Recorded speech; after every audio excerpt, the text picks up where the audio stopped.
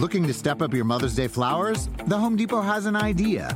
Let Mom's Green Thumb do some digging with colorful flowers, pots, and premium soils to bring out the most in her patios, walkways, and gardens. Right now, get Vigoro potting soil just $8.97 for strong, healthy, vibrant plants, indoors and outside. Shop our wide selection online and pick up your order in-store and give Mom the gift of a beautiful garden. Get Vigoro potting soil just $8.97 at the Home Depot. How doers get more done.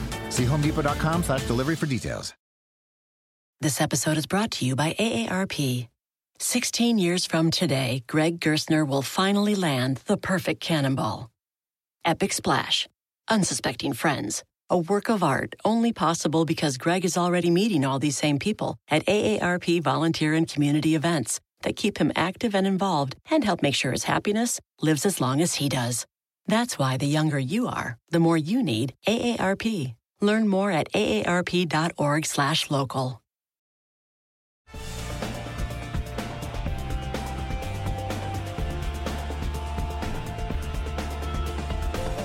Hello and welcome into this edition of the Golf Channel podcast with Rex and Lav. Happy Thanksgiving week to all who celebrate. We will certainly get in to what's on the grill ahead of what I affectionately refer to as the Dude Super Bowl. Just a sneak preview. You will be thoroughly impressed with what I have to offer and dispiritingly depressed by what Rex will be doing in 2 days' time on literally the greatest day of the year. Before we get into what should actually be a jam-packed golf podcast, we actually have to address the elephant in the room. This is not just an audio medium. This is a visual as well to all of our friends on YouTube. You have a what appears to be a massive bandage above your right eye. Frequent listeners and viewers of the podcast will know you from a quarter-sized mark that you've had above that right eye for what seems like years now. Can you provide an update for us? Well, first, to pull back the curtain a little bit, this is what, the fourth time we've tried to do this podcast? No, this is the fifth one. It's horrible. Yeah, so technology has beaten Lav and I. It's defeated us. It's 9-8. We're finished. So we're finally getting this in. You look like you're sitting in some sort of studio, some sort of gym. I don't know where you are at Reynolds Plantation. This is actually not my home spin studio. I'm sure people will be surprised to learn I'm at Reynolds Lake and Coney. My wife is absolutely furious. This is now the fifth attempt that we have tried to do this podcast. So I'm here at the Lake Club at Reynolds Lake and Coney. Great spot. It's a horrible weather today. She's really not happy. Yeah. So people have made comments about this before. I have had something over my right eye for quite a while. And I had to go to my dermatologist this morning, and I have to tell you, the anesthetic is starting to wear off. So it's actually a little bit more uncomfortable now than it was the previous 4 times when we tried to tape this. And every year I go to my dermatologist every 6 months, as everyone should. And every 6 months she says it's fine, dismisses it. And everyone else is really, really concerned about it. Well, for some reason, she was really, really concerned about it. So she dug in. There was a lot of digging Literally in. She took the whole thing. I don't know what it's going to look like when I finally take the bandage off.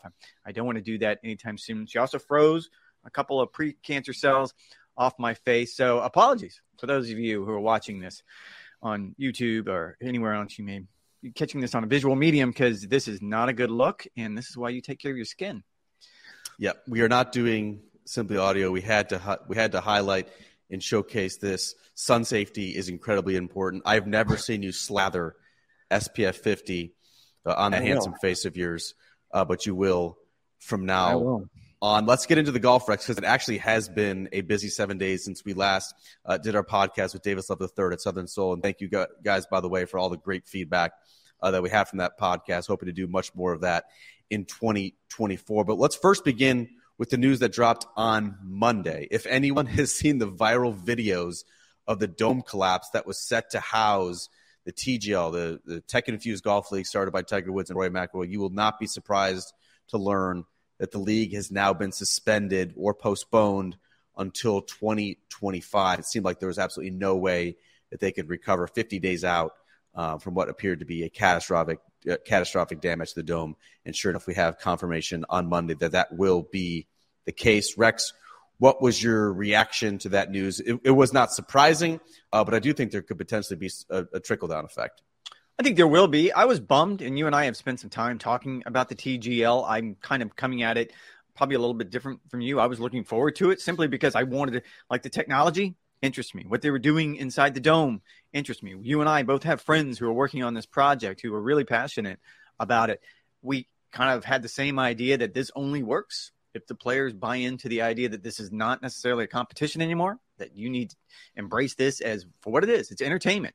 You need to go out there and do the dance and make everyone laugh. I didn't know that all the players involved were going to be able to do that, and we won't be able to see it now for a year. And I'm a little surprised. Again, this is the 5th time we've done this, so we kind of know each other's takes by now.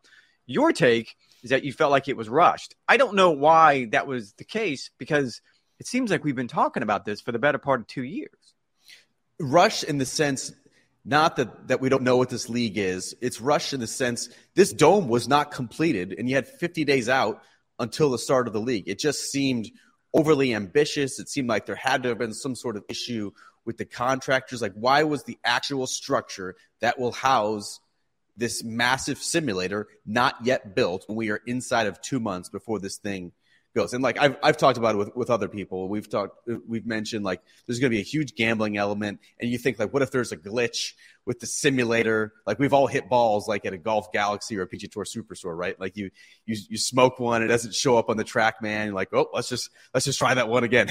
if that happens during this TGL show, like, there will be significant ramifications gambling wise. So that was one concern. Like, the actual just housing the structure, having that not yet done, to me, seemed very rushed. The actual league has not been rushed. This has been in the works now for nearly 2 years. We don't yet know which players are going to fill out which teams, but you also could see the strategy that they were employing, basically the LIV blueprint from 2022, with the slow drip of news to consistently keep LIV in the spotlight, to consistently keep the player defections in the news. TGL had adopted a very similar format with naming the investors, the team names, the player rosters, the logos, whatever the case may be. It wasn't rushed in the sense that way. It was, how is this thing not already done? Now, I do think, so as much as I'm bummed on a personal level, Rex, like, we know people who are involved in this,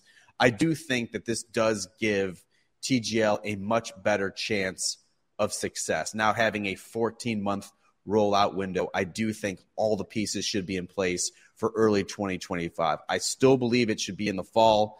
Tuesdays in the fall is a better TV window and a better chance to have success.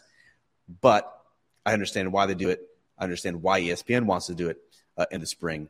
We just have to wait another year to do so.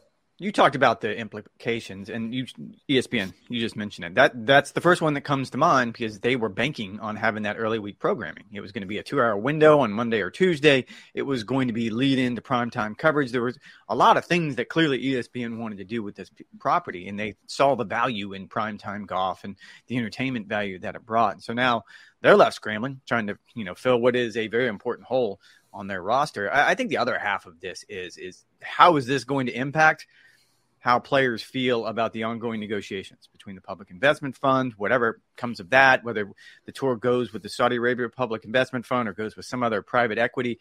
I don't think it's a stretch to say that the tour had sort of hashed this plan along with TGL, and this was co-founded by Tiger Woods and Rory McIlroy and Mike McCarley. And they had hashed this plan as kind of a way to reward players. You talk about compensation and how they were going to be able to compete with the big dollars coming from the PIF. This was part of that equation. It wasn't the entire equation, obviously, but it was a big part. I mean, there are owners, there's stakes involved, there's big money involved, and now that's been put on hold a year. You factor that in with some discontent that's clearly going on the tour right now. I think that has opened the door probably to a bigger conversation. So do you think, Rex, potentially the players that have made googly eyes at LIV in the past, whether it's Cameron Young, Patrick Cantlay, Xander Schauffele, do you think those players, without now a year revenue stream that they were kind of banking on with the launch of TGL in 2024, do you think that potentially opens up a window for those guys to I don't know, see what's out there than maybe more than they could have? First off, is googly eyes a reference that everyone's going to get? I got it. I feel like it's kind of a dated reference. I don't know. Is it? Please let us know. I'm 36 going on 66. Yeah. I feel like that's your 66 talking there, because I feel like that's a really old phrase that my grandfather would have used. Making flirty eyes. Maybe that's better. I don't know. Maybe it's just better to throw up the emoji of the googly eyes would probably be a better way of doing it. I would say that I think what this is going to do is, if someone is leaning in that direction, I'm just going to throw a name out there. Let's say Patrick Cantlay is leaning in that direction, just to throw a random name out there. I mean, I'm just thinking that this was part of the equation that was keeping him anchored to the tour for whatever reason. And now you've taken that away. You've also added to the equation that it doesn't seem like the negotiations between the tour and the PIF are moving in the right direction. We don't know for sure. And it seems like they're getting better offers from other private equity. And if that's the case, then that's probably just going to intensify what Liv Golf wants to do. Talking with people a few weeks ago down at the Doral, I think everyone at the Doral on the Liv side had pretty much signed off on the idea that this was not going to happen. That whatever the framework agreement was, we weren't going to get to a definitive agreement between the two sides, that they were simply too far apart on too many issues.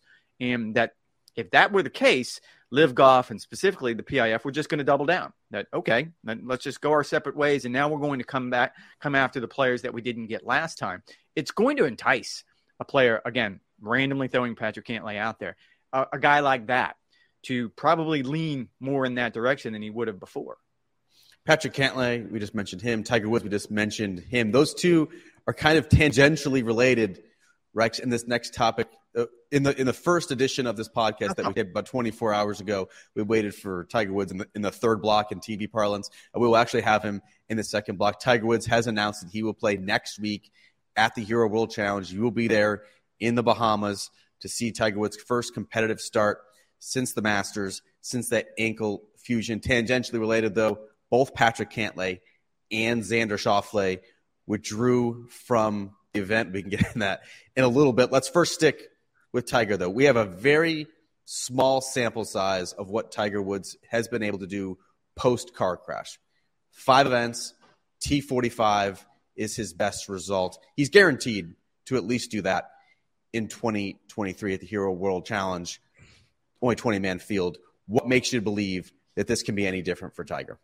I think even getting to Tiger in the second block is ridiculous. I guess that's just the day and age we live in, and my bloated face probably added to that as well. I'm going to say I have no idea, because the only – and I keep going back to the idea it's Tiger Woods. You can never doubt him. I know that. I've stapled that into my life as this is what I'm not going to do anymore. I'm not going to doubt Tiger Woods. But we have no body of work. The last time we saw him, he was literally – dragging himself around Augusta on that frigid Saturday, and he withdrew after the third round. And then the news of yet another surgery. We've seen clips. We've seen him in Mexico walking around. We've seen him caddying for his son Charlie in a junior event. I don't know what all of that means. I think the motivation here is just to see where he stands. Like if you're going into next year, which is a big year on a lot of different levels. Not literally where he stands. You know, he stands probably with a little bit of weight right foot. You're talking about where he stands on issues of today as a PGA Tour policy. That's what you're referring to. Yes, exactly. I don't have no idea how he's going to stand. I guess that's the $1 million question. He wants to see what he's got going into next year. He wants, and look, we can all assume that he's going to play with his son Charlie later this month or later in December at the PNC. That's just 36 holes, and they can take a cart. And so this is probably just a litmus test that he feels like that I've gotten to the point where this is probably as good as it's going to get, and I just need to test it. Can I walk 72 holes? That's it. I don't think the swing is going to be an issue because it hasn't been an issue. If he could just, like, that was the beauty of TGL. He didn't have to walk. He could play 72 holes, and all we're seeing him do is hit shots and smile and talk trash to Rory McIlroy. Like, that was the beauty of that particular model. Now you need to put it in practical sense. I don't think we're ever going to see him more than 4-5 times a year tops. I just don't see how that happens. He's proven us wrong in the past, but when you look at his body of work over the last, I don't know, pick a time frame, year, 2 years, 3 years. We can keep going back. There's nothing to suggest to me that somehow that surgery in April was the miracle cure. I know better than that. And so at this point, it's going to be about managing pain and trying to manage expectations. I always do love, too, Rex, the fact that it's always like a well-orchestrated rollout when Tiger Woods is about to make a competitive return. You have not seen him for months, and then all of a sudden he's hitting wedges, he's hitting iron shots, he's doing a speaking engagement. Like, they know absolutely how to put Tiger Woods back in the public consciousness, and he is indeed making his competitive return. You've sat in on so many of these press conferences, and they always tend to be memorable at the Hero World Challenge, right? Like I remember, like everything else would be gravy. I remember back in 2017, his appearance there. It kind of relaunched Tiger post back fusion. Like this was going to be the next chapter of his career. That was kind of like I would call it like an auspicious return. And then 2018, he wins again for the first time in 5 years on the PGA Tour. And so this is actually going to be the rare press conference, I think, and I'm sure this is going to be streaming live on Golf Channel, where the state of Tiger's game and the state of Tiger's health will not be the foremost concern, right? Like, if he's going to be asked 20 questions in a press conference, 16 or 17 of them are going to be, hey, man, what do you think about that Saudi deal that launched on June 6th? What's your role as a PGA Tour policy member? Where do you see private equity fitting into the PGA Tour landscape? Are you concerned about more defections to the PGA Tour? Has the PGA Tour done enough to earn back the trust of the players? Like a myriad issues as relates to, and then, oh yeah, like, so 72 holes, like, how you feel? Pretty good. Yeah.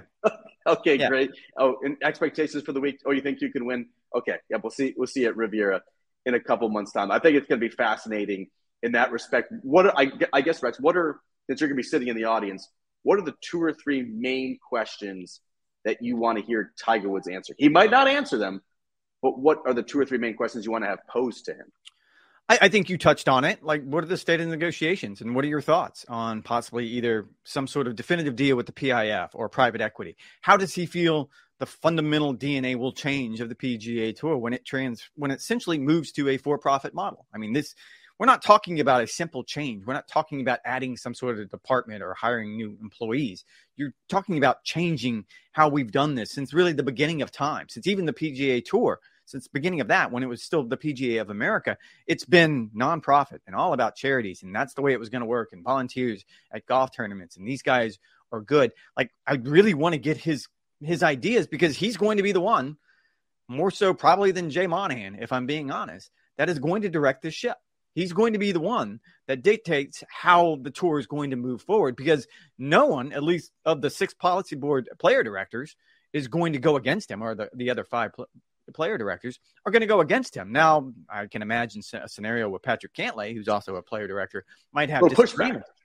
But we all know when Tiger talks, eventually they're all going to go in that direction. And he may not be speaking for the masses. I mean, I think we've seen that over the last couple of weeks. But yeah, there's probably 10 questions I can come off the top of my head long before I ever get to, oh yeah, how's the swing? Ankle good? All right, great, good. But do you think Tiger's actually going to answer them? I think back to a quote that Rory McIlroy had last week when he played in Dubai, when he was speaking with reporters, and they asked him, you just had this marathon board meeting, we're going to get to that in just a second on this podcast, but he said, loose lips sink ships. In other words, these are active negotiations. There's not been anything finalized, at least not publicly, as it relates to private equity money pumping into PGA Tour enterprises. Obviously, there's been no deal with the Saudis ahead of the December 31st deadline. Like, these are active negotiations. I don't think he's going to be necessarily in a position or a mood to tip his hand either way as a PGA Tour policy member. I think it could be a whole lot of nothing news-wise.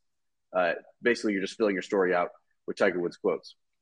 I think you're right. Like, if I remember correctly, didn't Davis Love tell us the same thing last Monday when we sat down with him at Southern Soul, like, loose lips sink ships? So it seems to me they're telling everyone to, like, let's just lock this up until we get further down the road.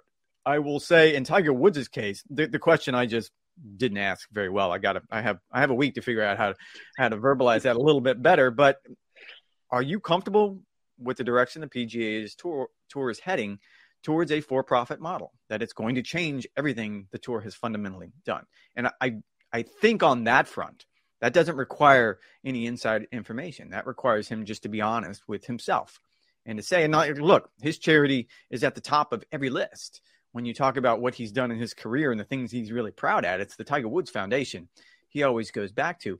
This change is going to impact that. He has multiple tournaments on the PGA Tour. So I think on that front, we could possibly end up with a very meaningful and insightful answer. One player who is no longer Rex on the PGA Tour policy board, that is Rory McIlroy. 12 to 14 hour board meeting on Monday, a day later, and we'll get into that timing in a little bit. He said that he was resigning the PGA Tour Policy Board. When speaking to reporters, he said he could no longer stomach the commitment that was required. He's been on the board the past 2 years. Obviously, these have been the most contentious, the most tumultuous, the most time-consuming years of a PGA Tour Policy Board member's tenure. Are you actually buying Rory's explanation that this has to simply come down to personal and professional commitments? Or do you think something happened in the board meeting? Do you think something has been finalized PE-wise? What's actually going on here? What's your take? I would absolutely love. You and I are sitting here debating all of these serious golf subjects, and if an entire spin class came in behind you and just got to work. The instructor just came in. Like, so we got to move this along. Is that what you're saying? Why are you talking about Tiger? Oh yeah, why talk about Tiger? I think, and again, we've rehearsed this, so I'm going to try to button up my answer a little bit better on this front. No, I don't think anything happened in that marathon 12-hour policy board meeting last Monday. I think everything happened on June 6th when they announced the framework agreement. And Rory McIlroy, who more so than anyone else had put his face, his reputation, everything on the line to side with the PGA Tour. Irrational threat. I want to be on the right side of history. Pick whatever quote you want from him. He had been the voice of the PGA Tour, and the framework agreement was negotiated behind his back. And you can paint over it, and you can try to gloss over the edges and pretend like we were just trying to do what was best for the PGA Tour. But if I'm Rory McIlroy, I think everything changed on that day. And my guess is he was ready to step down from the board on June 6th. And he was convinced to hang around till the end of the year. And I do think, and I'm not going to be the cynic in this crowd, I do think there's something to be said for, and Jon Rahm said this, and I actually had to double check. No one's ever won a major while serving as a player director on the policy board.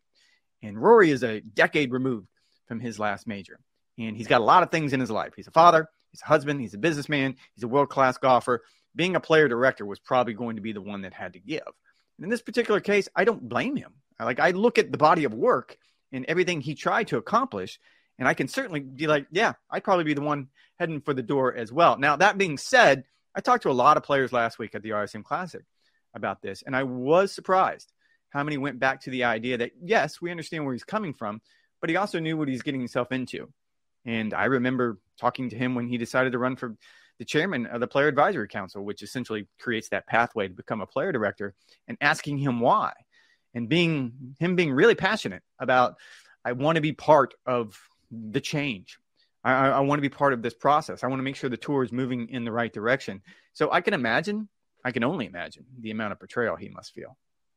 I certainly don't blame him. Like, it makes a lot of rational sense in a lot of ways. Like, these have been an incredibly time-consuming 2 years. When you think back to 2012, Roy was juggling board meetings, marathon phone calls, then playing some of the best golf of his career, top 10 in all 4 major championships. He seemed kind of inspired by the fight, that he felt like he was playing for something bigger than just himself. Now, when you fast forward to spring 2023, he said the burden of expectation, the burden of all this extraneous work that was going on has actually hampered him, is affecting his mental health, needed a reset. And then June 6th happens. To me, it makes sense why he would want to leave the board. The question is, why now? You just had this meeting on Monday. That was 12 or 14 hours, and he was playing, 6 or 7 hours ahead in Dubai. So he's staying up into the wee hours before the tournament, the DP World Tour's season finale, and then he resigns the next day. So a cynic, Rex, would have 3 possible theories of what happened here. I'm not saying these are my theories. I'm saying a cynic could potentially say that this would be the case. A, what happened in that meeting finalized or made clear what the PGA Tour is going to do. Roy signs off on it, and now it's just a matter of finalizing the details, right? Like, he knows the path. This is where we're going. It just has not been made official yet. That's theory number 1.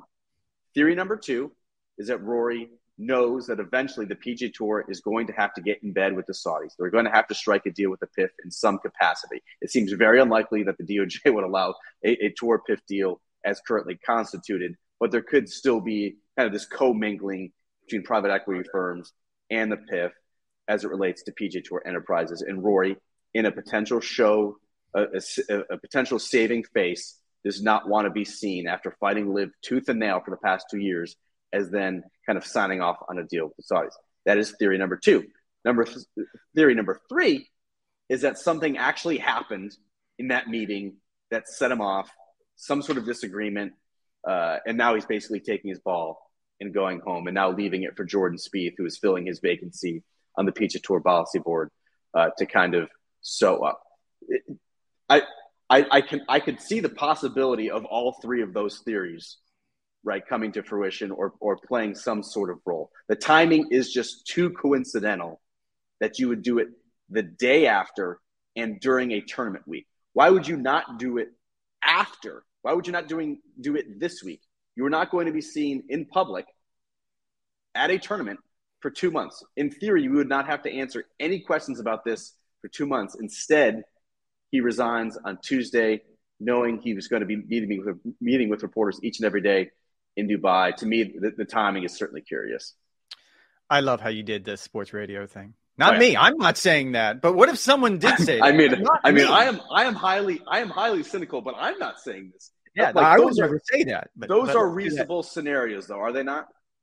Yeah, I guess to a certain degree. I still lean into, I'm pretty sure he was done, at least checked out mentally on June 6th. And maybe it was symbolic, the timing of it. I mean, it was overnight after that all-night meeting. And he, my understanding is they got the resignation letter late Tuesday.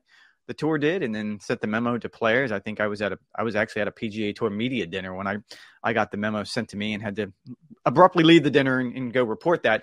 I would think it would probably be a combination of, yes, he's not comfortable with the direction of the PGA Tour, and he certainly isn't comfortable with the idea that the framework agreement was negotiated behind not just his back, but all of the players' back. And look, that's a universal feeling. That's not Rory. That's all of them, from Tiger Woods all the way down to number 300 on the points list. And I think there's probably also some personality conflicts on the board. I don't think it's any secret. Well, he said as much. Like, he and Patrick Cantlay simply don't get along. And now they're having to sit in board meetings. He called him a male organ, Rex. He did.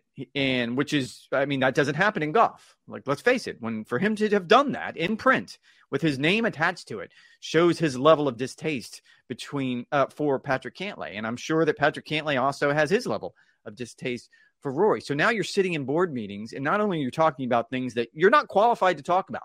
Let's be honest. I have nothing but respect for the 6 player directors, but none of them are qualified to sit in on these negotiations for $1 billion deal. Either am I.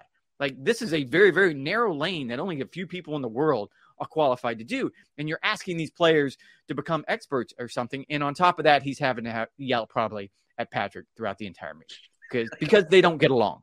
So I think all of those things probably factor into it. I went on Golf Today last Tuesday, and they were running sound from Rory from Dubai the day before.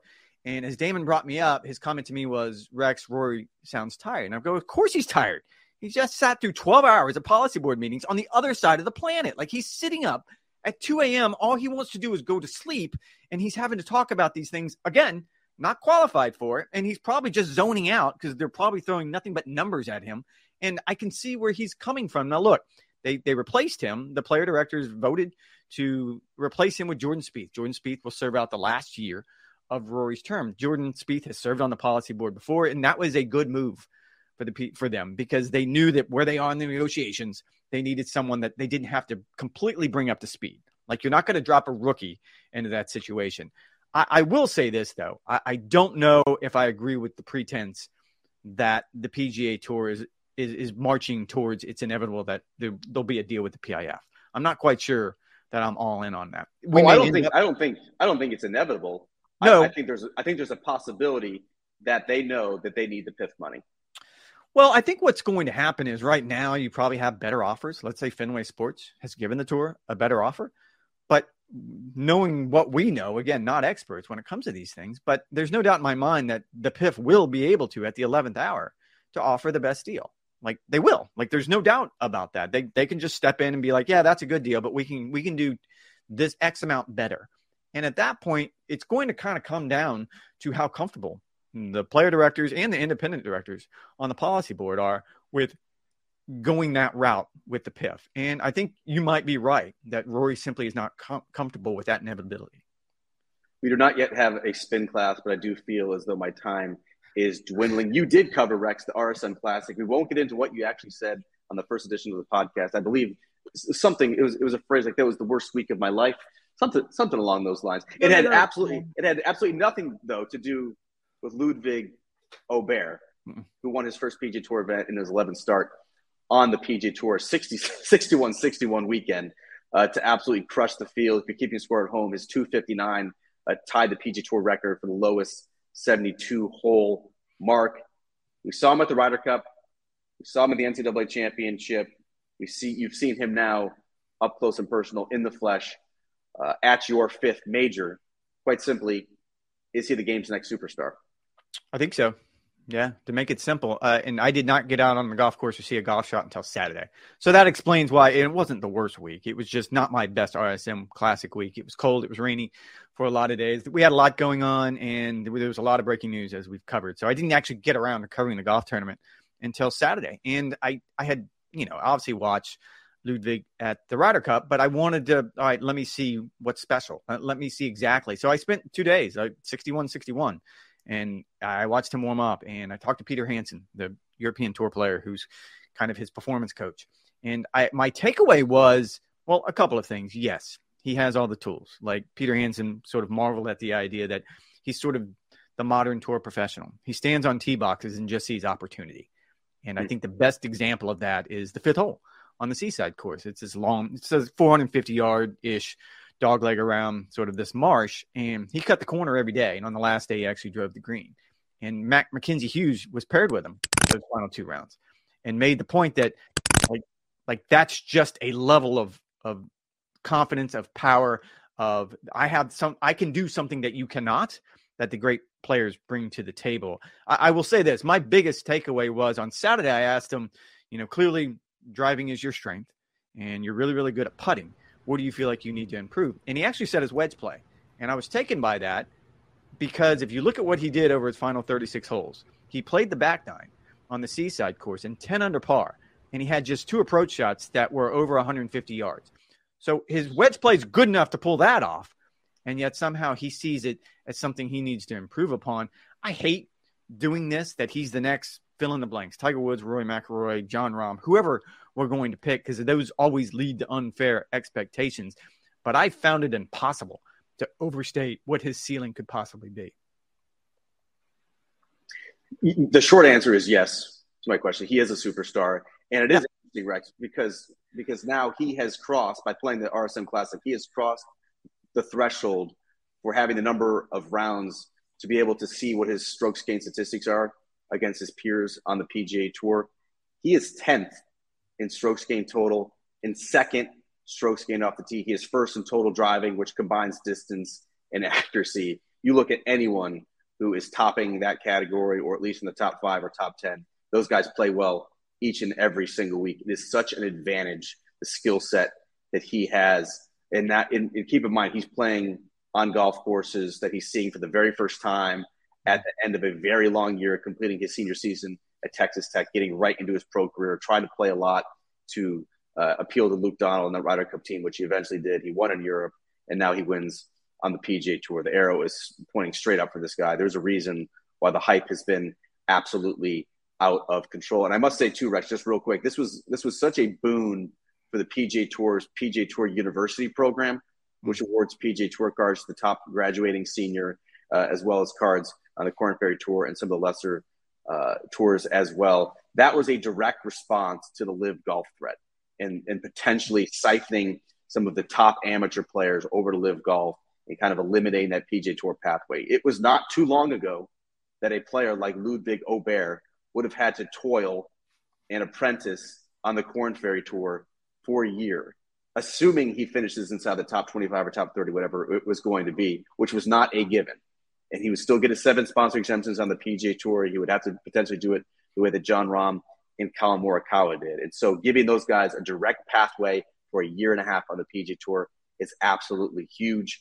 And now he, I believe, is one of the PGA Tour's biggest assets as we move ahead to 2024. Rex, this is the week of Thanksgiving. Everyone knows what I'm going to be doing. We'll be mentioning the TikTok, GC, Rex, and Lav. We'll be doing the start to finish turkey brine situation, turkey smoking. What are you doing? What's on the grill? You were so offended, so we've covered this ground. I apologize. So we're not going to do my wife's family's from New Orleans, and so for 20 plus years of our marriage, every year we've gone to New Orleans and spent it there. And look, Thanksgiving in New Orleans is different. They have a lot of different foods, and it's delicious and it's fun, and we really have a good time. We've decided not to this year. 2 of our 3 kids are actually working, so they can't make it. And we were trying to figure out what we're going to do. I think we've just spent Thanksgiving at home just once. It was the COVID year during our entire marriage.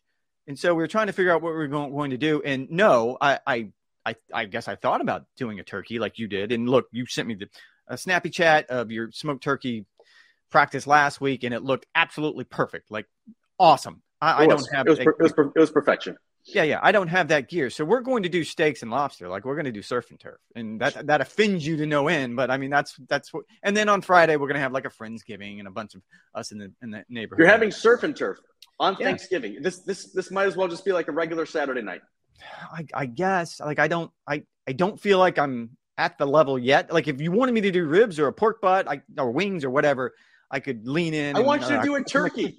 I want you to turkey. Yeah. If not a turkey, I want you to do a ham.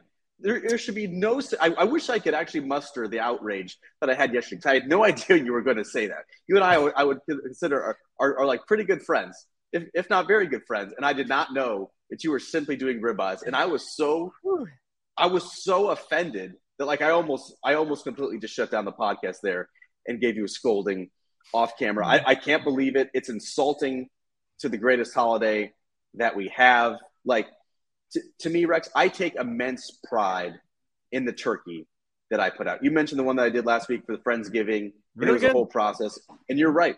Like, that could have been a painting.